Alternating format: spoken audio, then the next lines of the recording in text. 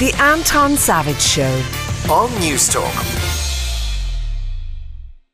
And this is Alan Grant from Expert Hardware, who is our DIY expert, and we have a rake of stuff that we have to cover. We'll try to get through as much as possible, but one to kick off, we were talking to Donald Skean earlier on about barbecuing, and he gave us, by the way, his basic marinade recipe: 1 part fish sauce, 1 part lime, 1 part sugar, and whatever other aromatics, as Lovely. You put it, that you Very want to nice, add in. very So nice. just to keep that in the back of your mind. Question asking, what's the best way to clean your barbecue at the start of the season, and do you need to deep clean the inside of the barbecue? There are many who believe that all you need to do is get the yolk hot and get on with it. What's your view on this, Alan? Well, there's 2 schools of thought, and mine would be just heat it up for about 10 or 15 minutes before at the start of the season and go for it. Leave a bit of the flavours there. You are filthy. Yeah, I know it's not everybody's idea of the way to kick off the season with barbecuing, but there is products out there, like there's the HP cleaner from Tech 7, which is excellent. You spray it on, just leave it there for about 10 or 15 minutes and then give it a good scrub off. But I would say to people, whoever's cleaning a barbecue, a lot of people just get a wire brush, like a wire brush that you use for cleaning down gates. Do not do that, because what small particles of metal come off, and you don't want that mixed in with your food, because it can get stuck in your throat and stuff like that, and you'd be in the A&E. So get a proper barbecue brush. Spend a few bob. It's like $7.99 for a proper barbecue wire brush. And of course, if you've got one of the gas grills, there is a drip tray. There is. Don't wait too long to discover that there's Exactly, a drip tray, because that's... And there's a lot more the drip getting further down into the barbecues, because the old barbecues used to have lava rock. All the new barbecues in the last 6-7 years don't have any lava rock, and it's all just dripping straight down. Similar question related to the outdoors for the brief moment of summer we got there last week. Hopefully there'll be more of it to come. Fire pits. Recommendations. Yes. Yeah, do you build them yourself out of brick? Do you buy them cast iron? You can do some great YouTube videos on about that, but we've all been at a party where there's a fire pit, and it's more of a smoke pit than a fire pit. We sell in our stores the Phoenix fire pit, and it's excellent. And the reason being is it's small, it's neat. You can actually bring it to parties. It'll fit in the back of a boot of a car, and it draws in the air from underneath, and you get this kind of secondary burn like you get in a stove. So once it's lit after about 10 or 15 minutes and using kiln dry wood, you're going to get very, very little smoke from it, and it looks excellent. And of course, that's the vital bit. Use dry wood and as little bark as possible, otherwise it's... I've been at some parties and people have been putting in turf and stuff like that. Oh, good God. The next day you smell your clothes and you go, jeez. Not good. Question asking about inside the house. One asking about switching plugs for ones with switches on them. This is something that I have always wondered. What's the point of a plug with a switch on it? Well, look, you've a lot of stuff on standby, right? And the rule of thumb is something that's on standby. So everything behind your TV, I remember doing it a couple of years ago, is say you've about 7 or 8 things plugged in on standby. Over the course of a year, it's going to cost you, well, back then when I did the calculation, it was about 28 quid. That could be about 40. Just having the little red light on your telly and stuff? Yeah. So you've at the back of my TV, I think we have about 6 different things plugged in. You've broadband, you've the Sky Dish, you've the TV, you've the soundbar, the list goes on. So yeah, it's not a huge amount of money, but it is something that you could probably hook up to.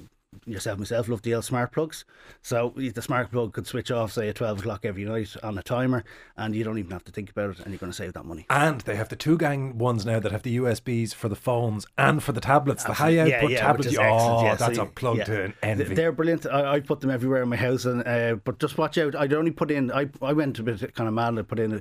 I must have 6 or 7 of them, but like they're changing over to the new USB-C. So just put 1 or 2 in for now. Wait till the USB-C ones come out. Although if you're stuck, you can get Amazon does supply USB adapter. Sorry, that place that does finicky electronic gear. But you can get adapters if you need to. So it's not like it's totally defunct technology. But nobody likes one of these kind of extra dongles hanging out. Making things messy. Nobody likes a hanging dongle. How do I remove bad water stains from my toilet? Okay, you can do a number of different things.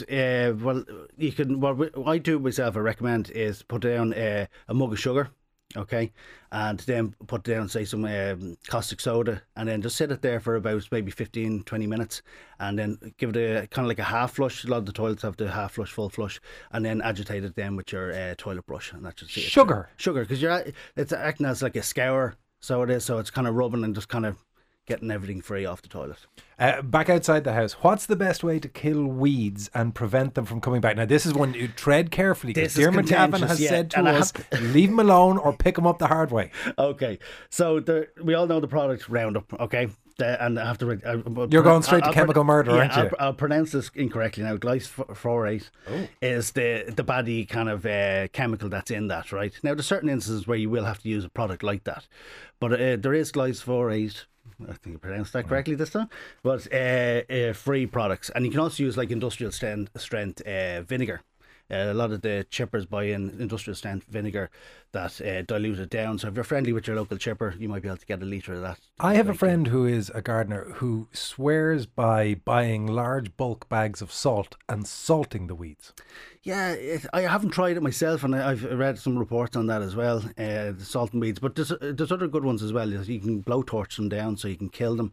Especially, it's a great way to fix the problem really quick in a big driveway, and just burn them down to the root. And you can buy the blowtorches specifically for that, can't you? Oh, yeah, it's just like a long wand and it's a little screw-on canister of gas.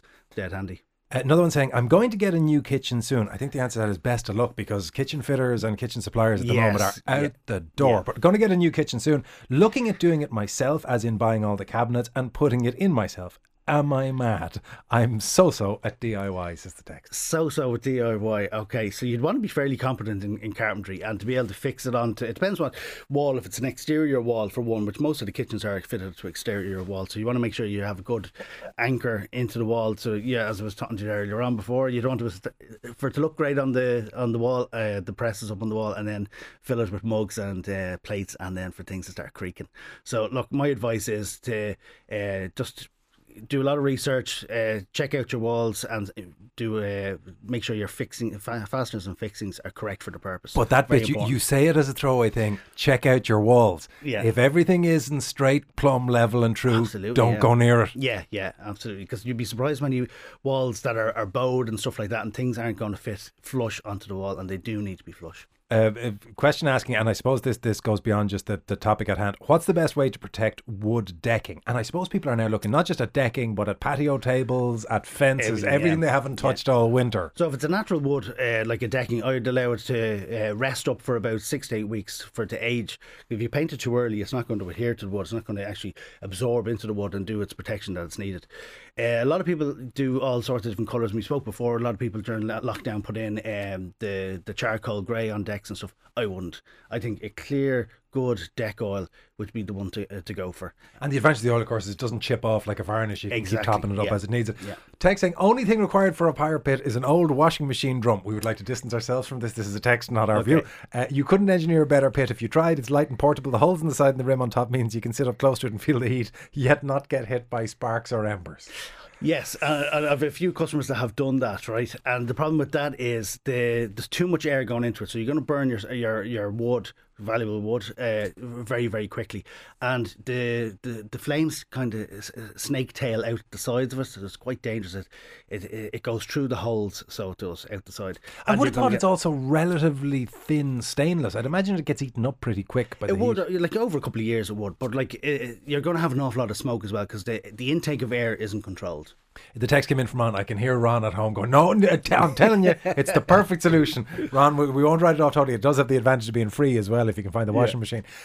We were talking earlier on. Can you close your eyes and see things? Can you picture a washing machine drum now if you're constructing it? If I said weld feet on that, can you see it? Yeah. Okay, good. Well, apparently there are a lot of people who can't. Text in to say, it's really a school day for me. I'm 62 and I have just found out that people can visualize things and I can't. I never thought that people really visualize things when they close their eyes. Thanks for that. Well, at least now you know you can adapt accordingly. A big thank you as always to Alan Grant, who is our DIY expert and of course the man responsible for Expert Hardware. So if you need anything, go visit him or any of his colleagues.